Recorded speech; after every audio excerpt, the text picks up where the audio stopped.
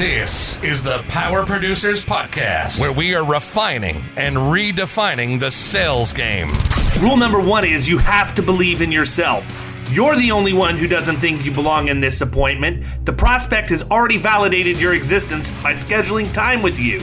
Get it through your head you belong here, go in there, crush it, and close the deal. A place where sales professionals can come to learn from other sales professionals and thought leaders that have mastered their craft. The difference between a good salesperson and a best-in-class salesperson is only 2 minutes. By spending an extra 2 minutes on what you might think is a mundane task in the sales game, you separate yourselves from the pack, you grow your book of business, you close more deals, and you retain your accounts. As well as their peers who are still striving for perfection to achieve their why. I have a wife and 4 kids. Failure is not an option. Real sales professionals, real stories, real results. It's no different than being a professional baseball player. You can't be a one-trick pony. You have to be a 5-tool player in order to succeed in this game. This is the Power Producers Podcast, production redefined. Are you ready to feel the power? Hey everybody, welcome to the Power Producers Podcast, where we are refining and redefining the sales game. Today, Kyle and I have Mr. Mike Fusco from San Diego, California. What's going on, Mike? What's up, Dave? How are you, man? What's up, I'm Kyle? good, brother. I'm good. We were talking right before we started going live about COVID and how that has or has not affected either of our businesses, and it looks like the two of us may be COVID-proof. Maybe as much as possible. I think you're a little better than me, but you know we're still growing. Our month over month is looking good. We're trending in the right direction in terms of our annual revenue. Listen, man, if you can grow over last year, that's a bonus for all of us right now. I think Big time. It's just been crazy. It's not like I expected to have things shut down, and they have for all practical purposes. What I love about it is I can get to wherever I'm going much faster. There's no traffic on the roads like there was. But I'm also... Dude, you should check out the traffic over the Chick-fil-A line right about now. Chick-fil-A should be responsible for COVID testing. I've been on record for this multiple times. I had to go to Tijuana. They're killing it. They're killing it. Yeah, the traffic is nice. I got to say, man. I haven't sat in traffic in 4 months. Yeah, it's quiet. I've gotten a lot done. Yeah, I think if anything, it's forced us to slow down a little bit and focus on other aspects of the business we otherwise don't have time to focus on, right? At least Absolutely. in my opinion. I'm running 90 to nothing most of the time. And so to be able to just sit back and just even make out lists of things that I would like to fix if I could, it has been good for me. So listen, why don't you start by telling everybody a little bit about you, give them the elevator pitch of who you are, where you came from, and how you got into insurance. And then we'll sort of take it from there. Yeah, for sure, man. So I'm Mike. I'm from the East Coast. I was born in Boston, raised in New Jersey. My parents are New Yorkers. Grew up there. I went to college at the University of Maryland, right outside Washington D.C. Let's go Terps. And had a good time. Didn't study much, but somehow graduated in 4 years.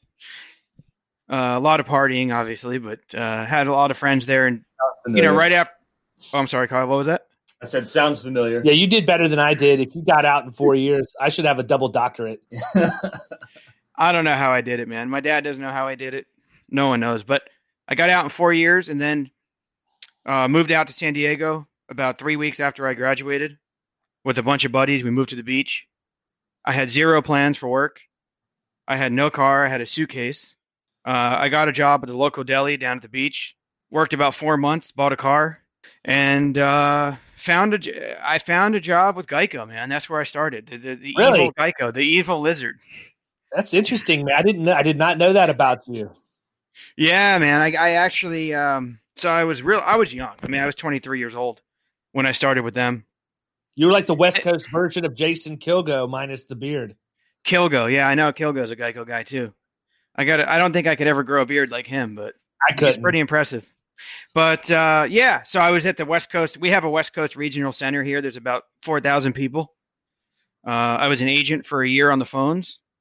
Then I kind of went through their supervisor program, became a sales supervisor. I couldn't deal with the call center environment, and so I went to an independent agency here in San Diego that was strictly construction, 100% construction, E&S. That's all we did. That sounds like a barrel of monkeys. It sounds It was so fun. It was insane.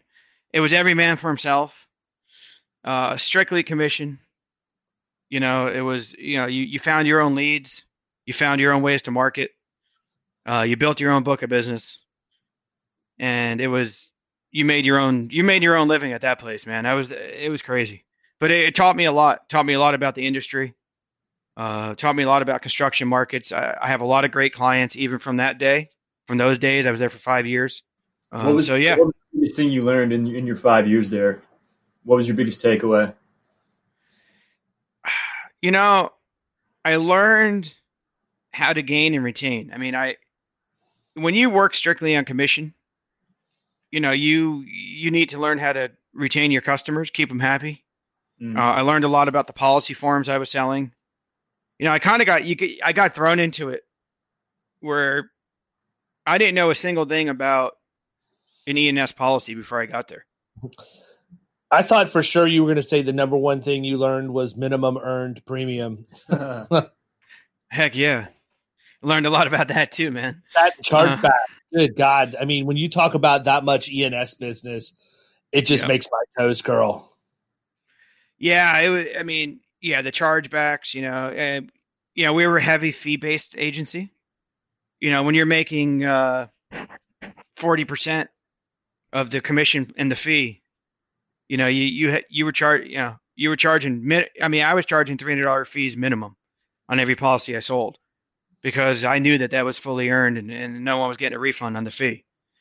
So it's interesting, man, because we don't have that option. I think they've made some changes in Florida, but I don't do enough E&S business to really pay attention to it as much. But in Florida, it always had been that you could only take commission or have a fee, one or the other. You couldn't do both. And it always intrigues me when there are people from other states where you can do both.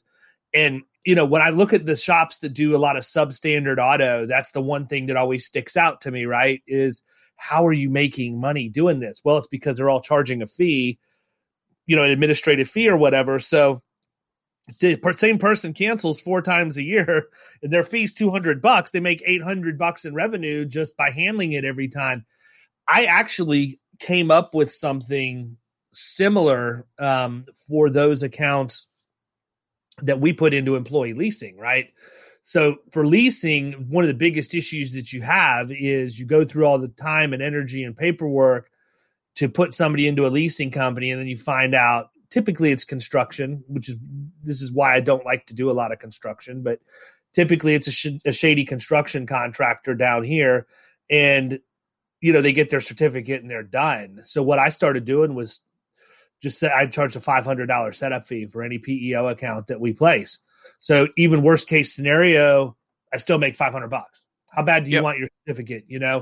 And so that helps preserve some of that. But that's cool that you're able to do fee plus out there because that certainly would make it a whole lot easier to stomach the headaches of excess and surplus lines. Seriously. Yeah, man. I mean, it's California. You can do that. Unfortunately, the agency I was at, there was not a great structure in terms of, what forms we were using, what DOI disclosures we had. But, since I started this agency in 2010, we kind of totally changed the way we disclose fees here in California. And, we have zero complaints about. I look at it this way. If a customer doesn't want to pay us for our services, then they don't need to be our customer. We put the fee right in front of them. They know exactly how much they're paying us for their services. Sometimes I think they even value the services more when they know what they're paying us on an annual basis. But so it's a big part. Are you still in that construction industry? Is that a big focus for you? I'd say now it's probably about 35 to 40% of our commercial book. We got caught up. I was at the agency that was strictly construction. I was there in 2008, 2009. Ooh, nice. So I learned the perils of not being diversified. And I told the owner, I said, look, man, I got there in 2004. I said, this is great and all, but we need to diversify. We need to get into other businesses, other industries. And he didn't want to hear anything about it. Oh, I got that big fancy degree from Maryland. You're coming in here giving me advice on my agency, right? Yeah, college he didn't want to boy. hear it, man. Fancy college boy. Exactly. He was crushing it over there, and he didn't want to hear from me. But, he went from 26 agents to, I think he has 4 or 5 now. No. So his agency is in the tanks. But yeah, I saw the writing on the wall, and when I left, I really wanted to diversify the book. Within commercial lines, not just the products, because he was writing a lot of GL, but also other industries, and we've been successful in doing that, which makes me proud. Yeah, absolutely. I mean, look, you should be ecstatic. You're 10 years in business this year, right? So this is your 10th anniversary. 10 long years, man. It should be a blowout. That's like 100 years in normal people's life. Hey, so here's my question. I know that you guys use Zywave, and I know that you've figured out a way to monetize how you handle MyWave Connect or a client portal, whatever they call it these days, right? Yep. Is that factored into the fee that you're talking about with the placement of the policy, or is that a separate line item that you bill for? Talk a little bit about your strategy around that, because I think it's intriguing that you're actually turning that into a revenue center as opposed to an expense line on your income statement. Yeah, man. I mean, it's separate. First of all, we charge for it separate. Sometimes it depends on the use case. We could use it as a loss leader, I like to call it. If there's a large account that, we're coming in on and we're trying to find ways to differentiate ourselves by offering risk management services, or even if it's a document or two, on a work comp policy. Hey, man, they ask for a written safety manual. Do you have a written safety manual? No. Okay, let me create one for you. Let me apply a discount. We'll be able to get you some discounts on your work comp for this safety manual that I'm building here for you. I'm not going to charge you for it, but I just want to let you know that this is something that we offer as ongoing services to our clients. But it depends. I mean, on the employee benefit side, we do charge for the POP plans and the ERISA wrap docs. I have an employee benefits guy that and it's great because every year people come up, you need to have a POP plan and you need to have an ERISA doc in your office if you're offering employee benefits. And you'll find, I mean, attorneys charge pretty good money to create one of those things, and really they're all templated. It's really just a document that you can fill in the blanks, right? When you $500, I don't know that I've ever gotten an attorney to draft anything less than $500. Exactly. So we create those, we renew them every year for people, but we charge for it. MyWave Connect, we've charged as much as $1,300 a year for people having access to the portal. And again, here's my take on this. And people might think I'm crazy, but people will use it more when they pay for it. You know what? I agree with you wholeheartedly. I will be the last person to argue that. People use it more when you give it to them for free. There's not as much value to them as when they pay for it. And I've told customers that I've had for 10, 15 years, I said, look, man, I could sign you up on this thing for free, but you're going to pay $500 a year to subscribe for this portal. And you're going to find it to be, you're going to think about it. You're going to have it as part of your business. You're going to train your employees how to use it. You're going to bring in HR people. They're going to go on there and pull all these different safety manuals and safety plans, and you're going to use it more because you paid $500 for it. And they do.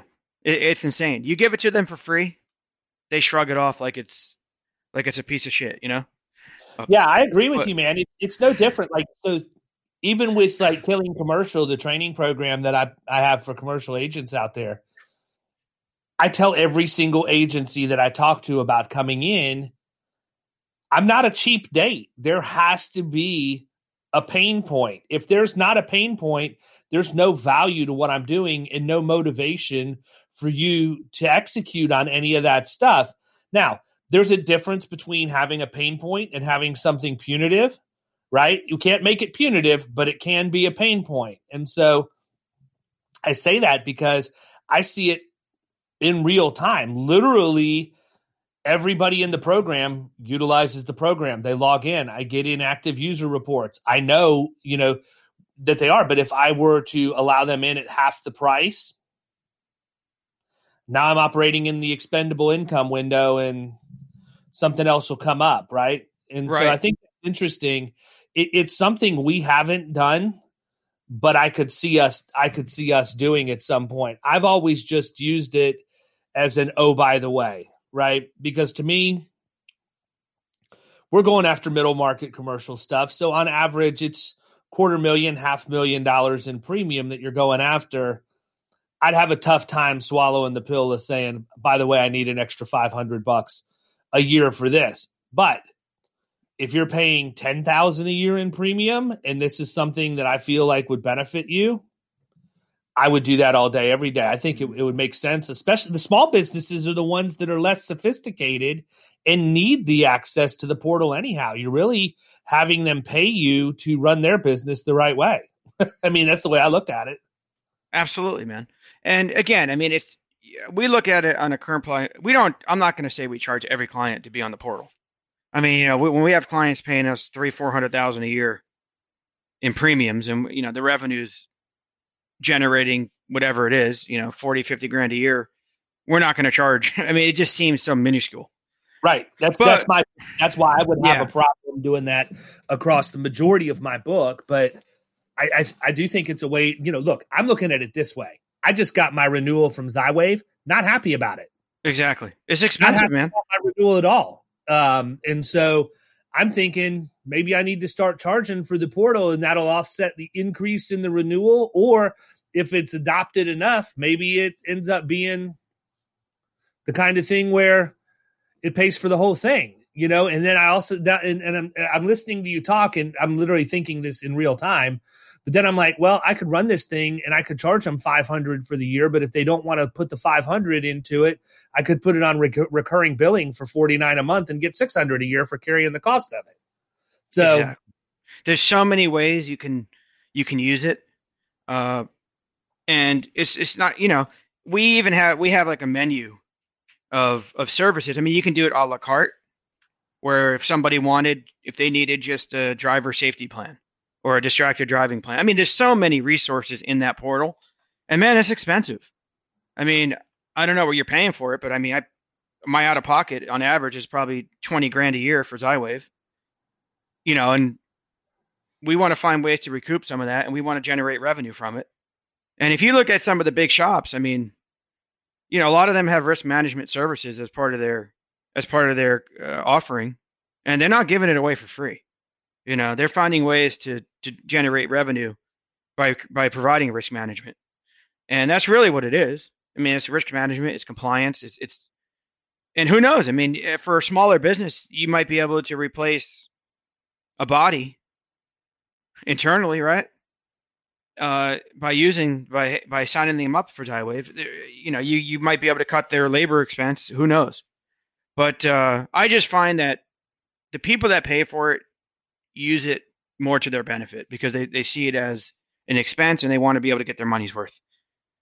And I think as agents, just in general, insurance agents need to feel less guilty about charging clients for value-added services. Look, I agree with you completely. Here's the problem, right? So many people focus on the product and not solving the problem. They want to sell on value, but they always revert back to price. And that's because they're not committed, right? Somebody made the comment to me. I don't remember who it was, but somebody had made the comment to me a couple of weeks ago that a lot of agents out there just don't even believe in the own value proposition that they're selling if they have one, right? If you commit to it and you really develop your sales approach and your agency model around value and not price, it's plain as day how to do it, right? I've never been, in fact, I joke about it when I'm talking with a prospect. When they say, well, how much is this going to cost? My standard answer is one of my favorite things to discuss is my personal compensation.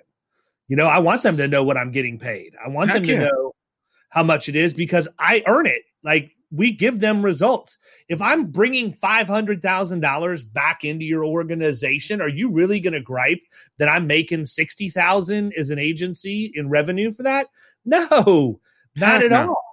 I better have made the Christmas card list, at least, than get a pat on the back at the end of the year in addition. But, I think that's another, what I would tell you is, I think it's pretty innovative that you've actually put this in place and you've executed. How long have you been doing that?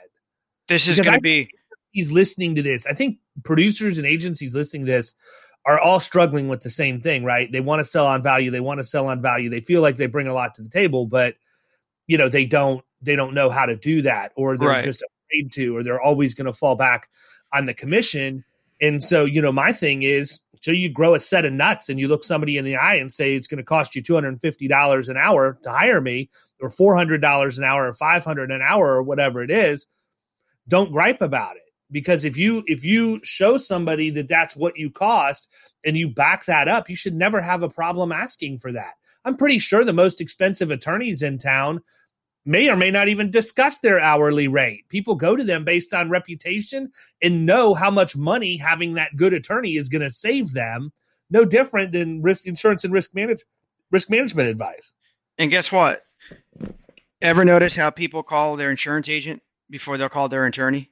Even in situations where they know they should probably have called their attorney.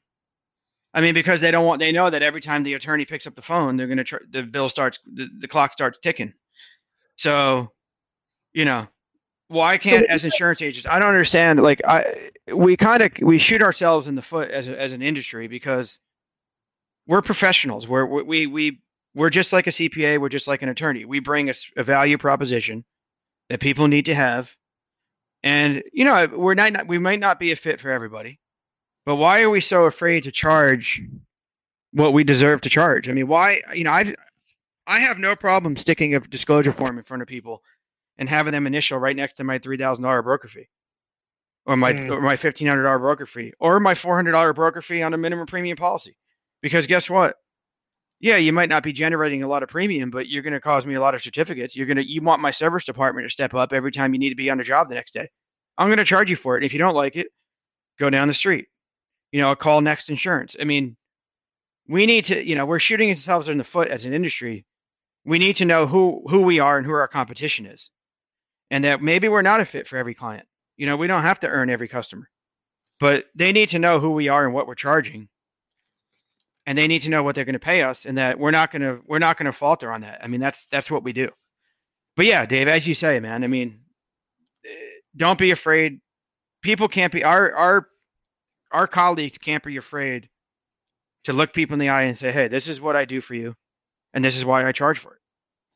And you don't have to pay me, but I'm not going to write your policy, and I'm not going to be here when the phone rings, and my service department's not going to be ready to issue certs or handle your endorsement or help you file your claim. Yeah, right? I think until we make a stand as an industry that we're not going to settle for anything less than what we're worth, that'll never get fixed. Never. It's up to us. Nobody can fix it but us, right? Nobody. And I just brought another value-added service, another revenue generator that I think you need to know about, and everyone else that we speak with. And it's called TrustLayer. It's an excellent product, and what it does is it's basically an AI system that enables us to manage certificates, subcontractor certificates for our general contractors. And that's another thing I'm charging for. Hey, as a GC, you don't have enough time. You don't want to hire an office person. You don't want to collect certs. You don't want to collect AIs. You don't want to make sure everything meets the right needs of your insurance provider. Well, there's a solution for that too. So we just need to start looking at different ways. And why should we spend the money and give it to the customer and then not have to pay for it? That's like Xywave, Yeah, I agree. So let me ask you this, couple questions. Number one, with this new product that you've rolled out, my thoughts are they're going to have to go to like a registry monitoring service or something like that. Anyhow, I imagine that your price point is so efficient. It'd be crazy not for them not to engage and have you do that for them. Yeah. I mean, so if you're a GC, an average size GC, you have about 25 to 50 additional insureds, meaning you have that many subcontractors you work with on an annual basis. It's going to cost you $300 a month for us to manage it for you. I mean, that's peanuts. If these people, GCs need to, I think our industry and GCs need to realize is that their policies warrant and condition that they collect subcontractor agreements. They collect additional names insureds. They collect certificates to meet certain criteria, or their policy is not going to cover them if they get sued for a loss caused by their sub. Well, they've taken it to such a level now, and I've seen this on. We don't do a ton of construction here, but I've seen it on the last several. It's a freaking exclusion on the policy. I mean, it's not even just in coverage language. God forbid the insurance industry read the actual policy to know what's in there. Exactly. We've made it extremely easy for you, and we've now put it as an exclusion that clearly says we will not cover uninsured subcontractors, period, end of story. Now, some companies like auto owners that we have here, you have the ability to do some level of buyback. Right, where it's like a higher deductible, right? Or a sublimit. But, the first time I saw that, I'm like, oh, wow, this is getting serious at this point. They've actually got, filed exclusion forms now for uninsured subs. And I mean, look, you know it, I know it. Anybody that's ever dealt with contractor before understands that's where they try and pull the wool over your eyes, right? Mm-hmm. It's the cash job. We've seen it down here in Florida with your PEOs, right? So a lot of the time you'll get these artisan contractors that are subs on a home building project or whatever else. Maybe it's the drywall guys. They go into a PEO, and all of a sudden 4 guys don't show up for work, so they need to get 2 guys to call their brother-in-law to even hope they can get partially through the day. Those guys never get run through the application process. They're never approved by the PEO to be on payrolls. They're getting paid cash under the table, so they're not on the comp. Well, the Florida Department of Financial Services has started showing up and auditing these places, and these guys are getting hammered with stop work orders because of the day laborers that they have on their job site that have no coverage as a result of it. So it's crazy, man. I say all that because you get a stop work order because you're not doing things right, or you don't have things in the right, position the right way. That's a heck of a lot more expensive than $300 a month for somebody to make sure this is being done right. Exactly, man. Exactly. Or imagine having a major loss. We see here in California, a lot of the middle market general liability carriers are asking for copies of these guys' sub-agreements before they even bind coverage. So they want to see that they have the right language. And it's crazy, man. Like, it's actually scary how many generals don't even use a subcontractor agreement. I mean, it is flat out scary.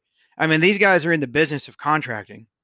They hold a contract with their client, yet they're letting these subs come on their jobs with zero risk to the sub, and think that when they get sued by their client, that their policy is going to indemnify them for all the work the sub, screwed up on. It's actually scary. But this is an opportunity for us, again, in the independent channel, to educate these people.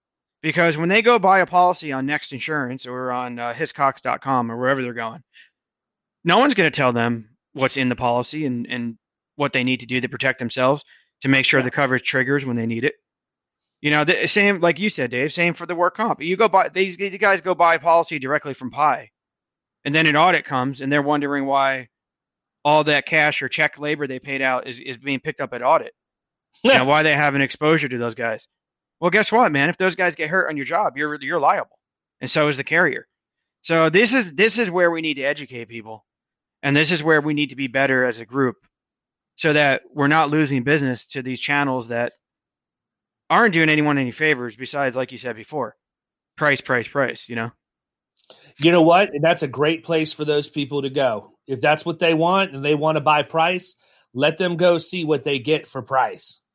Exactly. And I think something we miss out on too is I read a lot in our conversations that we post, even on IAOA, that when someone goes to that channel and buys a policy, like you just said, on price, that doesn't mean that we're eliminated from the opportunity to recapture those clients in the future. People think that automatically, okay, we lost that client forever. That's not the case.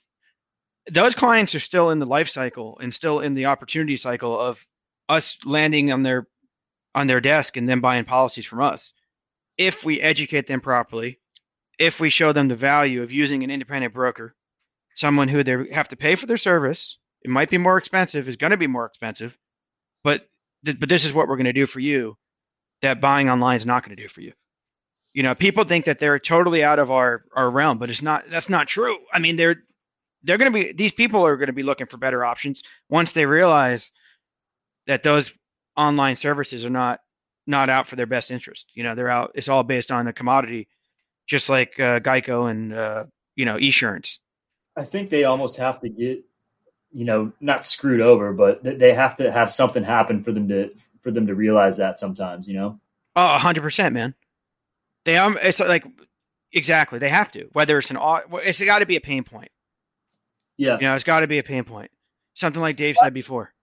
Yeah, I have a theory, man, that if I wanted to get anybody's attention, construction specifically, though, all I have to do is mention audits or certificates. I've got a 90% chance that person's going to come unglued, because I know that they have gotten ticked off because they've either had a big audit, which should, by the way, never be a surprise. Exactly. What the rate is on the policy when it's issued, right? Exactly. Why are you shocked? If you didn't want to have an audit, you shouldn't have projected 10,000 in payroll. Exactly.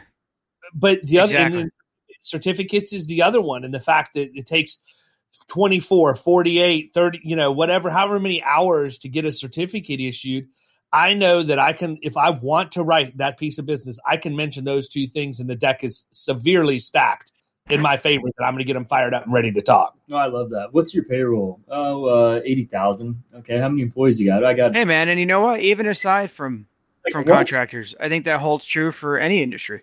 It is. I mean, I don't know. You said before, you don't maybe not have too many restaurants on your books, but I mean, those guys, their margins are so tight that an audit that they weren't expecting or didn't know about or understand why, I mean, that could heavily dig into their profits, right? Any industry really. I mean, manufacturing, hospitality, retail, wholesale, they're all looking at their bottom line. And anytime they have a surprise, well, yeah, I mean, so like for us, if I've got an account where it looks like they're growing at a reasonable rate, or that they could be a little bit light on their payroll. Look, I'm a big fan of people not being proud of their business when they're putting coverage in place the first time. But it's got to be reasonable. It's got to be reasonable, but you can't sit here and tell me you're opening and you have no experience in this industry and you're going to have $1 million in payroll your first year. I'm probably not going to buy that. I'm going to say, what do you know beyond a shadow of a doubt you're going to spend in payroll? We will start with that number, and then every quarter we will look at it. And if we need to adjust, we'll adjust, or you're going to know how much money you need to have. So if you want to let it ride to audit, you can let it ride to audit, but just be prepared to know you're going to have to pay a check for that.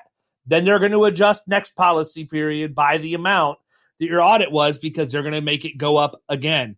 We just do a spreadsheet, man. Dude, there's the value add though, dude, right? I mean, there's the value add, man. Keeping them on track. I go into Excel, create a very simple spreadsheet with easy formulas. All they have to do is key in sales or payroll, whatever it is. It's going to tell them what their insurance cost was. And if it looks like it's higher than it was going to be or much, much lower, then we need to have a conversation. The other thing is, if it comes into play where they're actually bidding jobs and things and insurance cost becomes relevant, they have a rough idea what the costs are going to be before they enter their bid. Dude, you hit the nail on the head. I mean, how hard are these people, they go into bidding a job and not even knowing their costs. Then they do $1 million job at what they thought their cost was for a $300,000 gross receipts policy. And another thing they don't know is, I try to tell them, look, man, you're hurting yourself by under projecting because of the rate on the policy. You're going to get a better net rate, not just on comp, but on any form of insurance when you buy more of it. When you have higher sales or higher payrolls, your rate's going to be better. So now when you go into that project, that's a $2 million job, You actually know exactly what your insurance costs are to put into that project cost, and you're not going to be surprised by it at a 25% higher rate when the audit comes around. But like you said, man, things like that, that's a huge value add. And we do it by automation.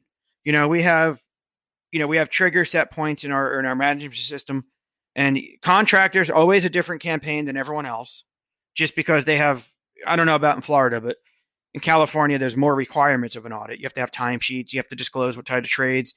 There's dual wage thresholds here, so it gets a little more complex. But they get into a campaign, and contractors have a 6-step campaign. Everyone else has a 3-step campaign. But we're tracking them where they are, like you said, and where they're going, just to make sure. Hey, think about it. Like, what did you project? What's your rate on your policy, and do we need to adjust midterm so that you don't have a huge audit at the end of the policy? But that's something that these direct writers or agents that don't know what they're doing, they don't do that kind of thing for their customers, right? And it's a simple explanation too. It is. It's all in front of their faces, man. There's nothing hidden here. I think one of my favorites is I had a guy who's not in business now, which is obvious because of what I'm getting ready to tell you, but I really don't do a lot of construction stuff. I deal with contractors, but the contractors I deal with are service contractors. I like business, consumer, HVAC, plumbers, electricians, because I know the mod has a chance to be higher than one. I know they've got good vehicles in their fleet and all of that stuff. It fits with what we do. But I had a guy that was a typically residential HVAC contractor, but he started moving his way into commercial, and he was like, he needed to qualify for this proposal, and his mod was still above a 1. We had brought it down since he engaged with us, but he needed me to put together a letter to explain to the person that he was bidding to. I mean, again, here we go. Words of the day, value add, right? Pie is not going to do this for anybody. I sat down, made the business case, showed the issues that had happened, why one of the claims had been mishandled and shouldn't have been the way it was, the impact on the mod, all of the programs we'd put in place, blah, blah, blah, blah, blah. But I look at the bid, and I wrote back to him, and I'm like, look, man, I don't know a thing at all about bidding HVAC, but it looks like this is really thin. Like, it doesn't look like you've got a lot of margin in this. What happens?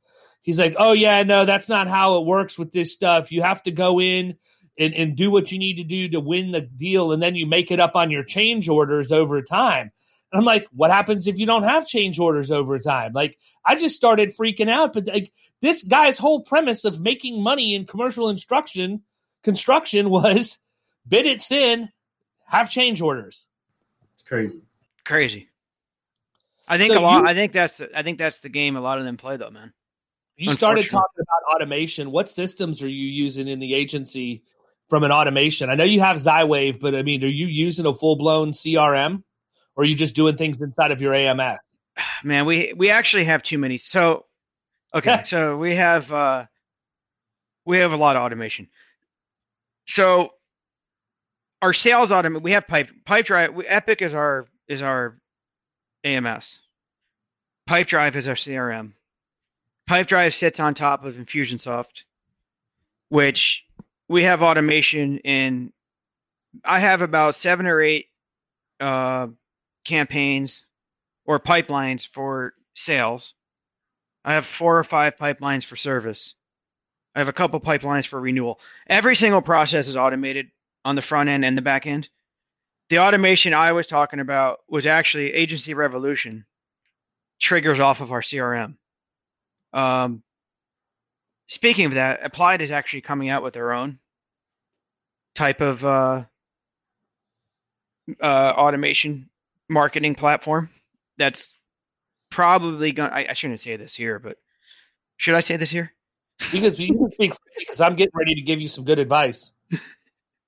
So it's going to replace Agency Revolution. So here's the thing. This is what I would tell you. If you've not looked at it yet, you should look at the Salesforce integration with Epic. I don't have Epic. Yeah, I don't have Epic. We use Hawksoft for our agency management system. I'm sure they're great. We really don't use the agency management system for much of anything other than accounting. And if we have to do ENS stuff, I mean, obviously downloads and all of that stuff. Yeah, search but and we everything. Yeah, run the agency off of HubSpot, and you know that's on par with Infusionsoft or whatever else. But my buddy Josh Gurley, you should hook up with him and talk to them as they go through this process. But they're going to be live, I think, later this week, fully with Epic and with the Salesforce integration, and the two-way data communication back and forth is huge because there's no redundancy in terms of how it feeds from one to the other. My problem with Hawksoft is that their API is not open. So if we go to put something into HubSpot, we have to turn around and put it into Hawksoft too. Right. That's why we just wait for the download to hit, and then we go in and clean up the data at that point. If I had a way for those two to talk, it would be absolutely beautiful. But from everything I'm seeing, you know, that HubSpot or the Salesforce integration with Epic, and then you throw Pardot on top of that for some of the marketing automations and things, it's slick, man. It's definitely going to be a game changer. Is it? Oh, thanks, man. Yeah, I'm going to look into that. It would be worth looking at. You've got enough systems from listening to you talk. It's not going to hurt you to look at one more, but you'll be able to wipe out.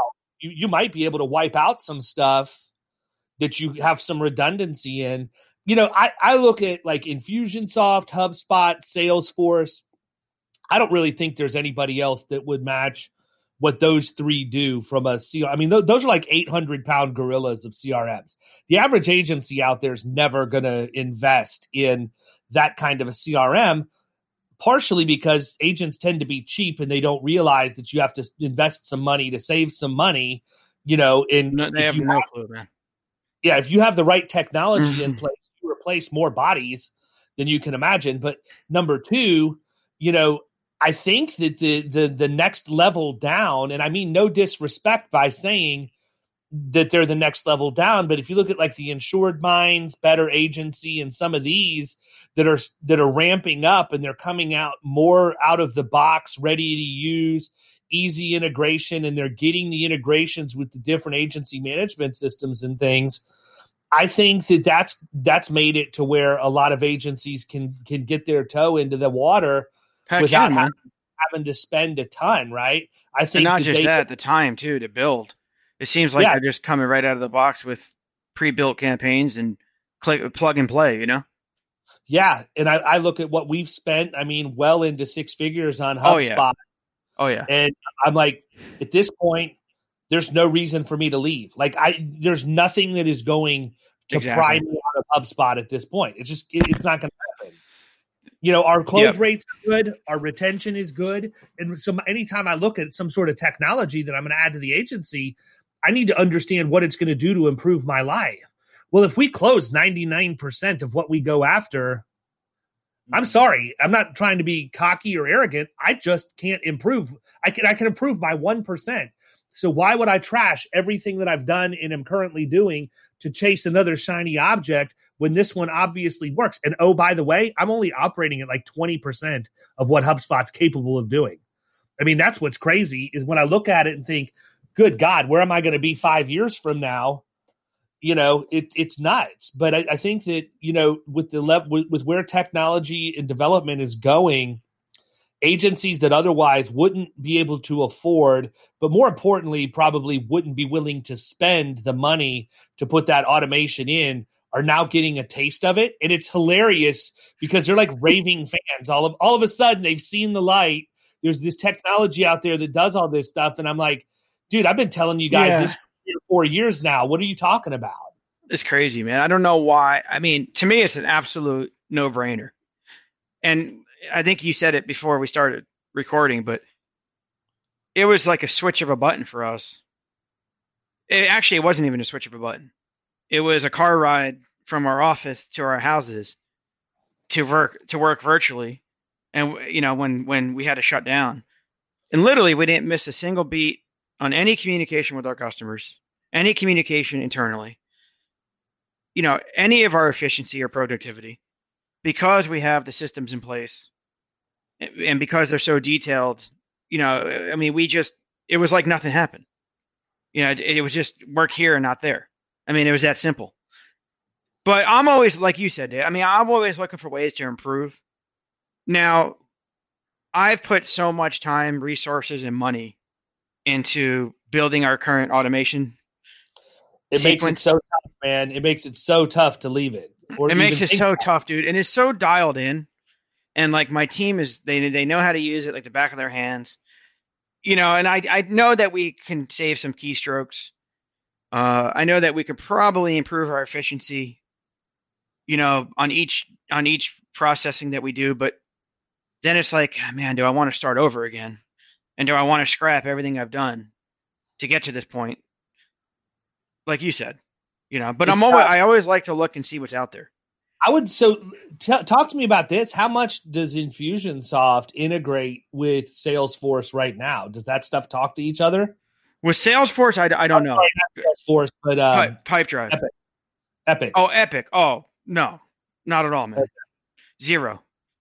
In fact, man, Epic doesn't. They don't. They talk, but they don't talk. They like to say that they talk, but just to put my have you guys heard of Blue Sea or Blue Butler? It's like a call. It's a call recording. It basically enables a pop-up when a call comes in and it records and it automatically creates activities in Epic when a customer calls in. But I mean, just to get that in play, first of all, you got to buy the SDK licensing, then you got to go through their process, then the two need to. It's not real user friendly. So really, I look at it like you said about Hawksoft. We really don't use Epic for much more than all of our back end servicing, and then accounting. I mean, it's huge for accounting, downloading, putting policies in, tracking that in that sense.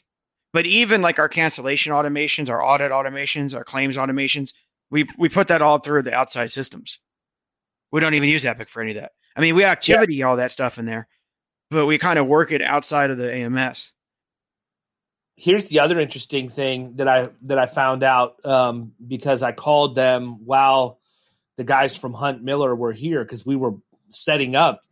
They have no automation in place right now, and so they wanted to pick my brain on different automations. Listen, number one, not an automation guy.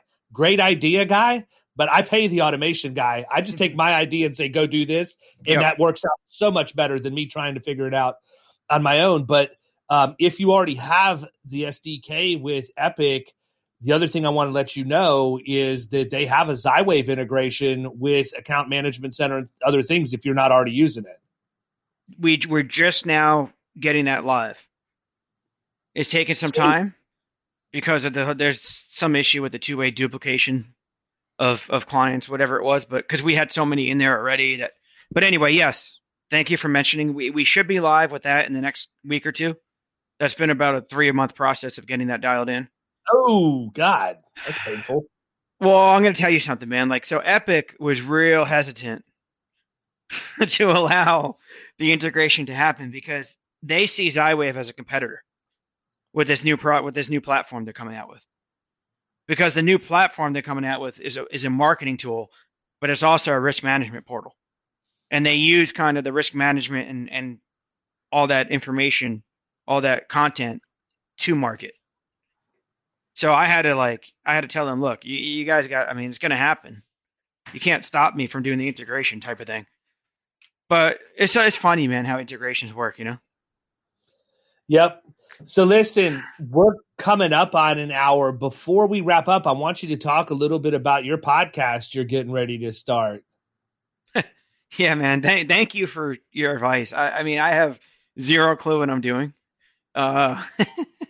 We're still kind of in the startup stages, but it's gonna basically we want to invite clients across all industries to speak about their businesses. It's kind of going to be the team. It's a team themed podcast where our whole kind of the way we market our agency is as a team. We're part of their team. We like to insert ourselves into people's businesses being on their team, because they can rely on us for all the insurance, all the risk management, whatever it is. But so we're going to kind of on that theme, take it out to a podcast where we're allowing them to talk about themselves, how they got into the business, where their success and some of their failures have lied, and then also allow them to promote their business and help people who are trying to start businesses, maybe listen to people that have had success in growing and establishing themselves. But, I don't want to just I know podcasting is becoming more and more popular. So I don't want to be, the guy who just saw it as a trend. I really wanted to make a difference for people.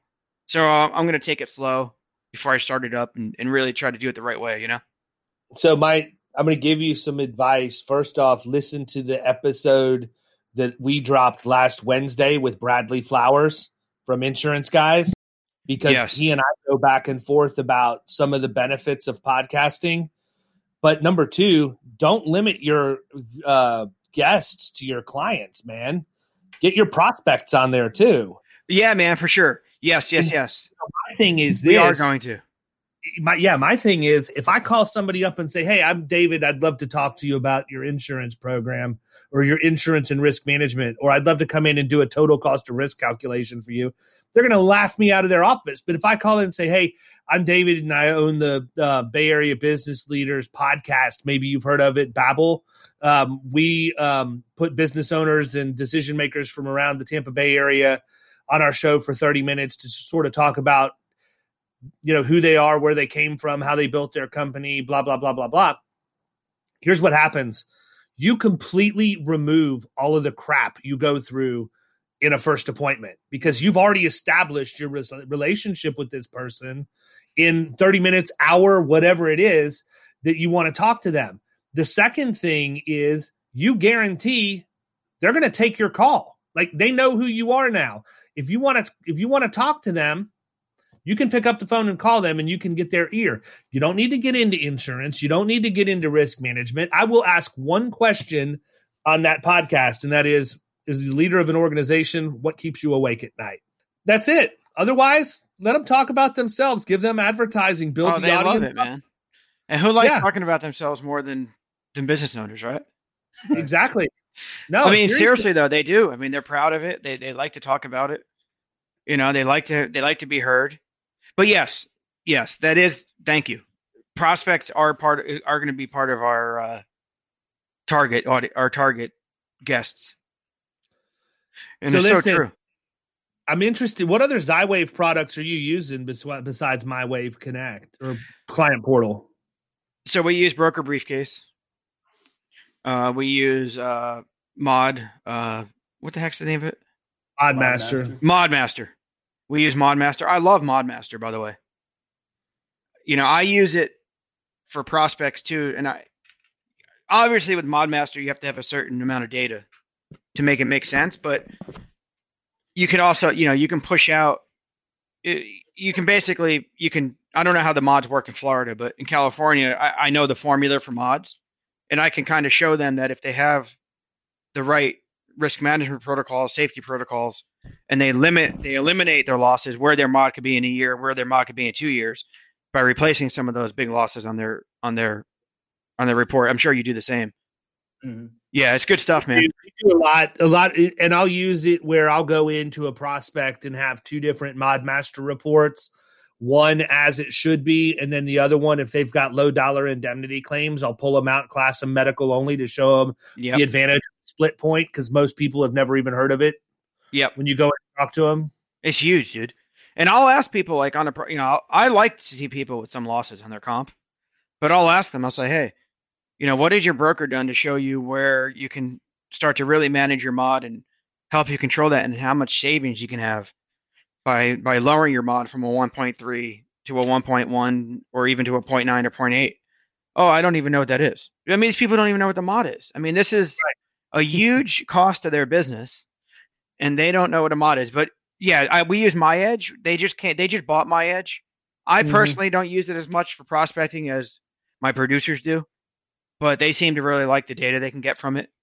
Mm-hmm. And then we also use the HR 360 or they just rebranded it for the not HR. Is it HR 360 they call it now? It's all the trainings and seminars and stuff. Learning management system. What LMS. That's it. LMS. So that was huge for us when the new sexual harassment training laws came around in California, where every employer had to provide an hour for employees and 2 hours for supervisors on sexual harassment training. I mean, we marketed with it, and we gave any clients, we gave it to them. We basically allowed them to use it and create their own certifications. And then it was all stored right in our database. They loved it. And then they started asking, what other learning platforms or seminars can you offer? And that's when we started selling them the products. You sell them a subscription to that too. I mean, I think in our first year with Zywave, we tripled the revenue with our spend. Wow.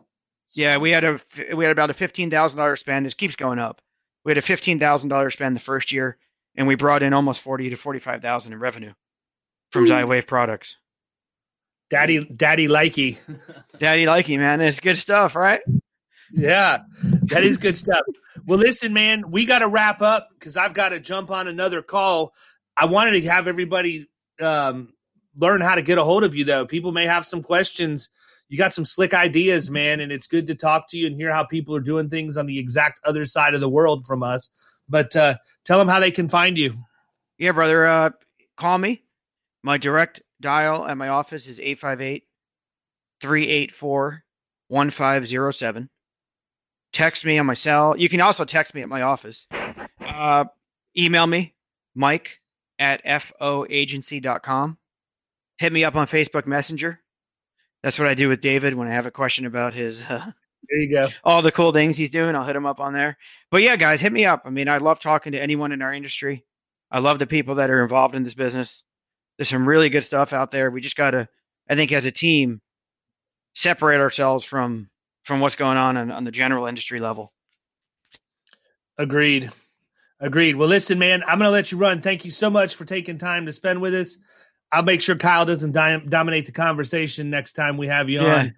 Oh, wait, is Kyle still there, man? Here, dude. Oh, there he is. I appreciate you taking the time to chat, Mike. No, thank you guys for having me, man. You guys are awesome. Keep up the good work, gentlemen. All right, see ya. You've been listening to the Power Producers Podcast. You can follow Killing Commercial Insurance on Facebook and YouTube. And if you want to take your game to the next level, check out our book, The Extra 2 Minutes, and our website, killingcommercial.com.